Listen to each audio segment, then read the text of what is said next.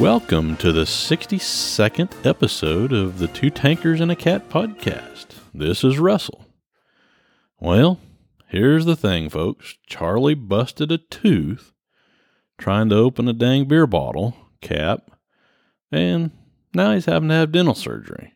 I know, only Charlie. So I'll be doing this episode with Lightning the Cat. So if you hear any bumps, meows, or lightning rubbing the microphone, that would be our mascot. Also, we'll be answering a few messages and shout outs at the end of the show. So stay tuned and we will jump right on into this show. Today, I'll be talking about the BMP-1. The first foreign tank I saw was actually the BMP-1 at one of the museum trips that Charlie and I has taken in the past, and I was really impressed by its design. The BMP-1 from the BMP family, which stands for Boiva Machina, or literally Infantry Fighting Vehicle, is certainly one of the most famous IFVs worldwide, creating a stir in the West when it appeared. It was to enter service in 1966. I want to make a little note here, which was the same year that Charlie was born. Wow, he's old, isn't he?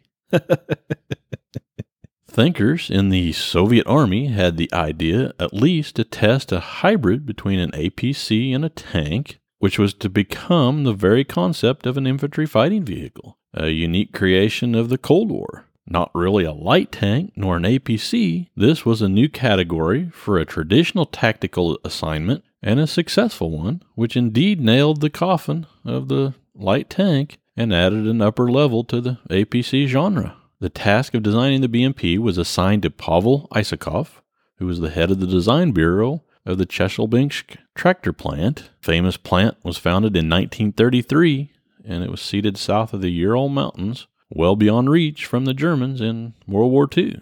It did indeed mass produce the KV-1 and T-34, which contributed to halt the panzers and cranked up thousands of KV-85s, IS series, T-34-85s, as well as the Su-85 tank hunter.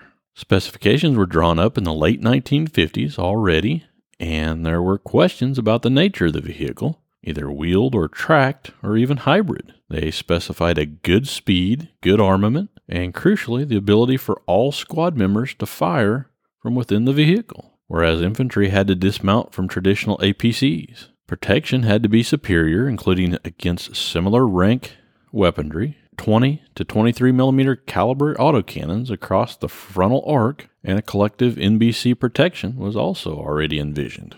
The whole arrangement was as follows. The driver was at the front left-hand side with his own hatch above and 3 TNPO-170 periscopes covering the frontal arc. The central one could be swapped for an active binocular, the TVNO-2 infrared sight. In addition, he is given the TNPO-350B raised periscopes used for driving when the trim vane is erected, and that's actually used when swimming. For self-defense, his right side opening hatch is given a pistol port.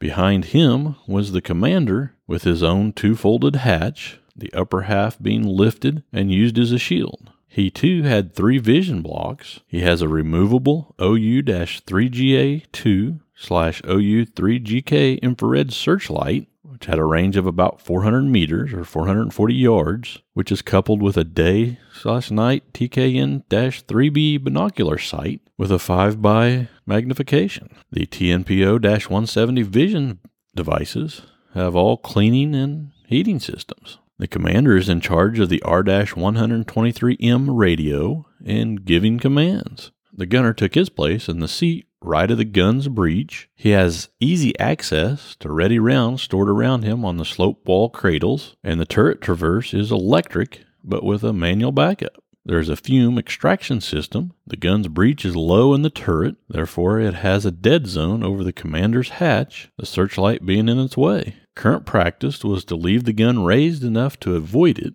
His main sight is the dual mode day/night 1PN22M1 image intensifying monocular periscope, which had a 6x/6x7 magnification vision range, and it varies from about 400 meters or 440 yards, to 900 meters, or 980 yards. This is completed by a set of 4 periscopes and an optical rangefinder. In addition, the OU-3GK infrared or white light searchlight can be fitted to the gun. This is a stadiometric range sight replaced later by a 1PN22M2 sight in the 1970s, which allowed the use of the OG-15V HE frag round.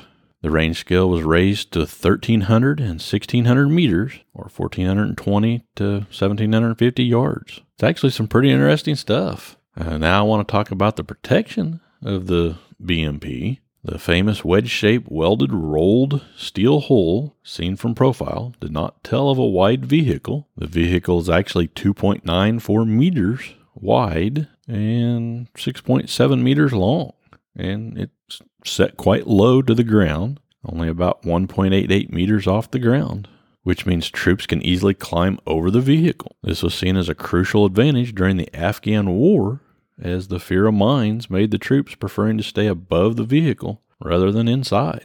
With its low, flat, and weak belly, the BMP was indeed an easy prey for these devices. Armor protection ranged from about 6 millimeters to 33 millimeters, or 0.24 inches to 1.3 inches, with the 33 millimeters actually being the main gun mantlet. The frontal arc being able to withstand almost 23 millimeter autocannon AP rounds. The sides of the vehicle being resistant against 12.7 millimeter heavy machine gun rounds, and the rear and roof of the vehicle was resistant to small arms fires and shrapnel. Furthermore, the high-angle beak made it likely to deflect all sorts of rounds, and on top of that, the upper nose was protected by the added layer of the trim vane. This level of protection, however, did not prove immune to the 25 millimeter or 0.98 inch M242 Bushmaster autocannon armor-piercing rounds. Total weight was about 13.2 ton, or 13 long tons, when it was actually battle-ready, which was about a quarter of a standard main battle tank weight at the time. The BMP-1 crew protection consists of a collective chemicals weapons, biological agents, and nuclear fallout threats lining, sealing, and by an air infiltration system and overpressure system. However, there was no air conditioning or air cooling system, making the crew compartment's conditions unbearable in hot climates and forcing it to open hatches when idle or moving, which also weakened the protection against shrapnel and small arms fire in ambushes from vantage points higher up. For active protection, the BMP was given only the possibility of creating a thick white smoke cloud by injecting a vaporized diesel fuel into the exhaust manifold. Many vehicles modernized in the 1980s were given banks of smoke grenade dischargers. Now I want to touch on the mobility of the BMP a little bit. The standard protection version had the UTD-20 V6, which had 6 V-shaped cylinders. It was a 4-stroke diesel engine, which had an airless injection and water-cooled and multi-fuel, and it had a 15.8 liter capacity. This particular engine developed 300 horsepower at about 2,600 revolutions per minute, which gave a power-to-weight ratio of about 22.7 horsepower per ton. Top speed on the flat ground was about 65 kilometers per hour, or 40 miles per hour on the road, and it had a top speed of about 45 kilometers an hour, or 28 miles per hour off-road. Another little interesting tidbit on the speed, it actually had a speed of about 7 to 8 kilometers per hour, or 4.3 to 5 miles per hour when it was swimming. The driver fatigue is much reduced by a power-assisted manual gearbox with 5 forward and 1 reverse gear. Suspensions consisted of individual torsion bars with hydraulic shock absorbers on the first and 6th road wheels. The drive sprockets are at the front, idler at the rear, and the tracks are supported by 3 return rollers per side.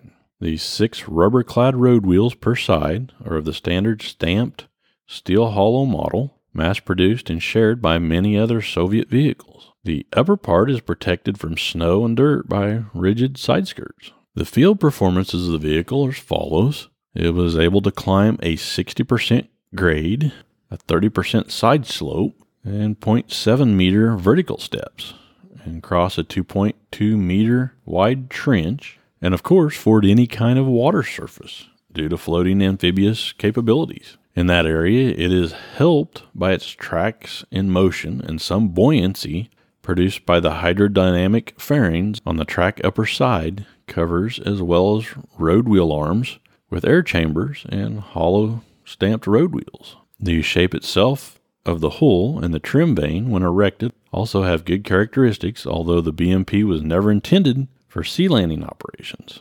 It could only cope with 25 centimeters or 0.82 feet high waves when swimming at sea. Preparations include closing tight the rear doors, thanks to an internal maximal capacity of 462 liters.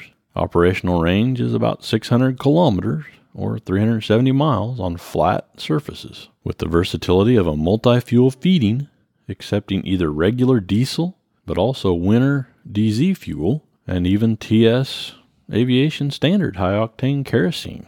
The size and weight of the BMP-1, however, made it only air transportable tactically by heavy-duty carriers like the LI-76 and possibly lifted up by the MIL-6 helicopter, but it was not airdroppable. I now want to move on to the firepower of this amazing vehicle. The core of a good IFV is certainly its armament, and the BMP was well conceived in this chapter, with a conical turret inspired by the one seen on the PT-76 light tank and also shared by the BMP-1. It was out of the question to give this vehicle a standard tank turret due to its weight and inherent structural problems, and the light one-man turret was designed to operate a tailored 73mm 2A28 Grom low-pressure smoothbore semi-automatic gun. There's a 40-round magazine which is located at the base of the turret ring surrounding the gunner. At an elevation of about 3 degrees, it is certainly not intended to fight helicopters, but only light vehicles and fortified objectives. The gun breech is conceived around an autoloader fed from the mechanized ammunition conveyor magazine, but it can also be manually reloaded. This was apparently not very successful and often removed after delivery. Furthermore, in 1974, a new ammunition was introduced, which can only be loaded manually. Standard projectiles are the same PG-15V used on the SPG-9 infantry light recoilless gun. The main AP projectile is the PG-15V heat round, which can penetrate up to 280 to 350 millimeters of steel armor, while the modernized PG-9 was found able to penetrate up to 400 millimeters, but only at an effective range of about 500 meters or 550 yards. Against soft targets and infantry support, the OG-15V high explosive was only supplied from 1974 on. Secondary armament was comprised of a right-mounted coaxial 7.62 millimeter PKT light machine gun, and it was supplied with about 2,000 rounds of ammunition and can use tracers to aim the main gun. It was not stabilized, which reduced the first hit capability and negates any effectiveness when in motion. For the long-range defense bubble, the BMP relies on a single ATGM mounted on a launching ramp above the main gun mantlet. The first used and produced in mass was the 9M14 Malutka, later replaced by the Malutka M and P in the 1970s. It gave the vehicle a main battle tank killing capability at a 3,000 meter maximal range. These missiles can defeat 400 millimeters of steel armor using a heat warhead. 4 of these are carried inside complete with their own launching ramp between the turret and the hull, which means that in battle the crew needed to reload it exposed to enemy fire.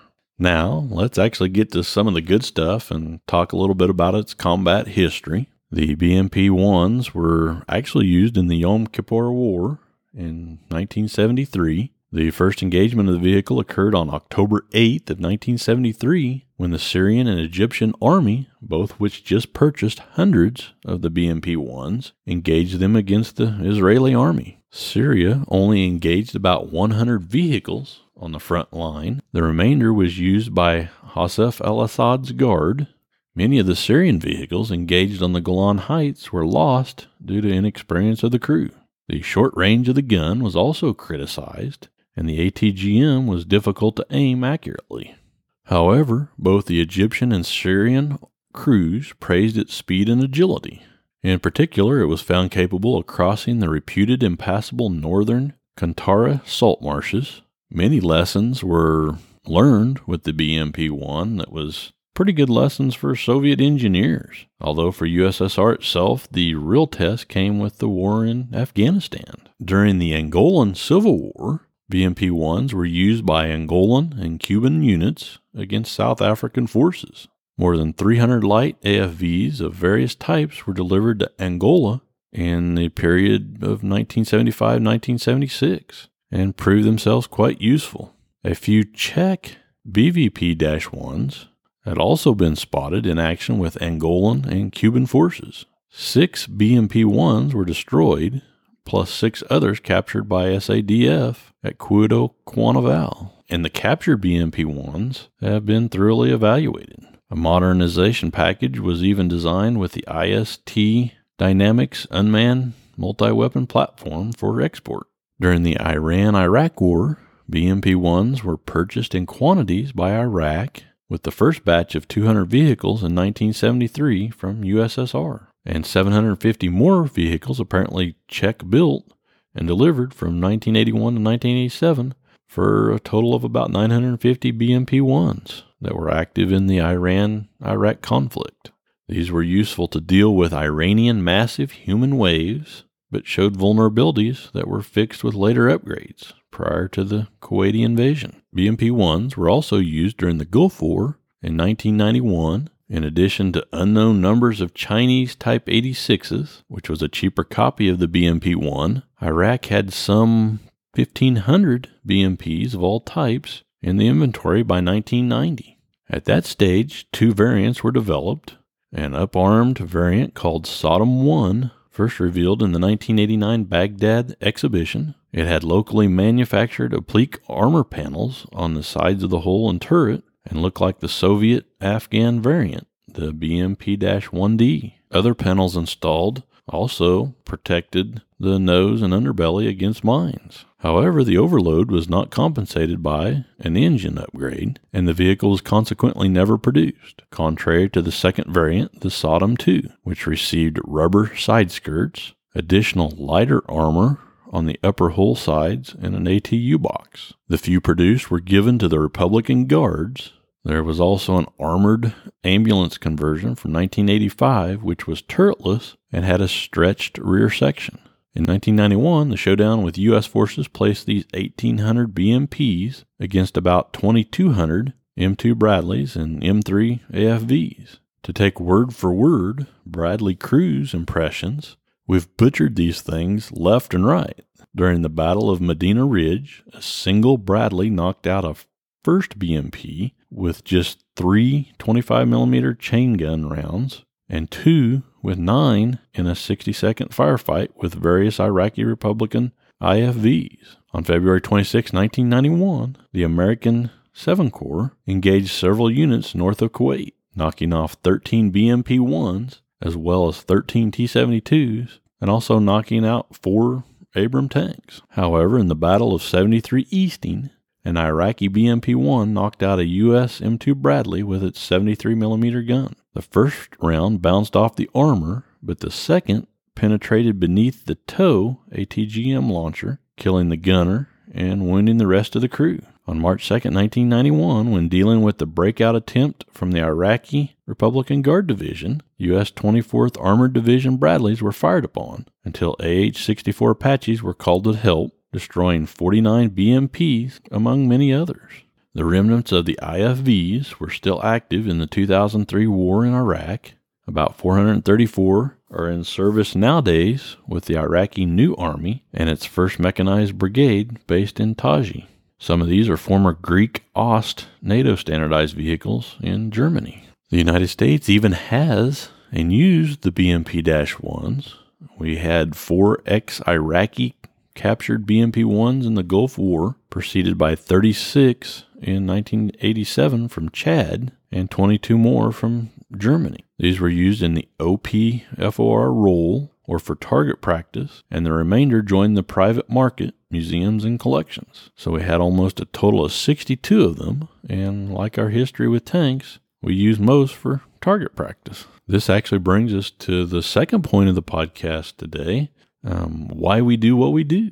You've actually heard Charlie and I beg for the U.S. government to save and restore the few historical tanks we have here in the United States. When we went to Fort Benning and met Rob Cogan, he showed us the tanks rusting away and the ones still waiting to be sent to him that are just still rusting away too. So we really want you, our listeners, to buy books from friends of the show like Craig Moore. We also beg of our listeners to actually do some searching online and support some of the museums out there.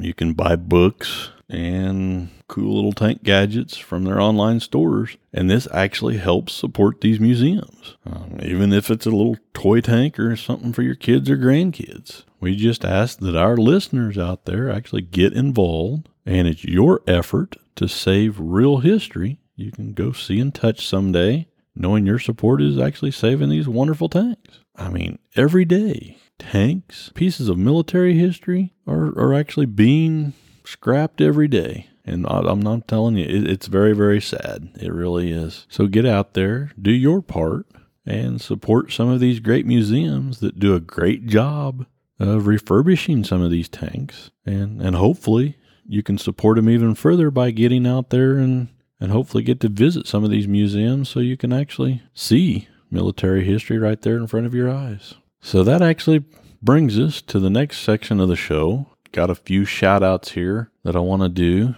Once again, we want to apologize to Tony Rouse's wife down in New Zealand. Tony's been huge with our fan club down there. Thanks, Tony, for actually giving us another message there through Facebook. Tony writes that he's actually been hiding from the missus after what we said about him there in the last episode. And he says she's on the warpath again. Hopefully, Tony, you survived the missus again, and we'll try to do better in the future, not making her as mad as we do sometimes. Also want to shout out to Craig Moore again. He sent us a message with actually some pretty neat pictures of the AMX-30 and the AMX-13 that he has found in some of his research, and we'll likely put those on Facebook, these pictures that he sent us, and kind of put a link to that particular episode. We've already talked about the AMX-30 and the AMX-13, but yeah, these pictures go along with that. Pretty neat. Thank you, Craig, for sending that along and being so supportive of the podcast. I mean, you have no idea what that means to us here on this end. That kind of does it for the messages received. If you folks out there have any suggestions for podcasts, have anything you want to send along that pertains to any of the tanks we've talked about in any of our past podcasts or anything that's coming up, let us know. You can always contact us through Two Tankers and a Cat Facebook page, through Messenger, or send us a message through that. You can email us at twotankersandcat@gmail.com, twotankersandcat@gmail.com, or you can visit our website at www.twotankersandcat.com. So get out there, let us know what you want to hear about. We will always read the messages, and we will usually use you guys' comments and suggestions for future episodes. Next thing I kind of want to cover is huge shout out to our patrons through our Patreon program. Huge shout out to Kim and Eric Shearer. Thank you for supporting us through our Patreon program. Huge shout out to Riley VB. Thank you, man. Razbaz18. He's still a huge supporter of the show. Thank you, Razbaz. Evan, thank you, man. I mean, you've been with us since August of last year, and very much appreciated. Really is. Huge shout out to Antonio Bernarda. Thank you, Antonio, for your continued support. Slam Jamington. Hey, Slam. Thank you, man. That means a lot to us that you're still supporting us. Alejandro Martinez. Thanks for your support. ODS Thero. He's been with us for, July 2019. Yeah, July 2019. So, and Rick Schmidt. Thank you, Rick, again for all your continued support. It means a lot, man. Every little bit helps, and like we've talked about in the past and we'll continue to talk about in the future, we've got some pretty big plans with the money that folks send us, and I think it's going to be an interesting year, and excited to see where all of it goes. And I've already been pretty excited about where we've came from and how far we've came, And to me, it just keeps getting better and better. Like I said, thank you all for your support, and anybody else interested in supporting our show and podcast, check us out on patreon.com. Do a search there for Two Tankers and a Cat podcast, and check out our pledge levels, anywhere from about $2 to $8 a month. I mean, whatever you folks can handle and giving us, every little bit's appreciated. Well, anyway, this concludes this podcast. As always, happy tanking and have a great week.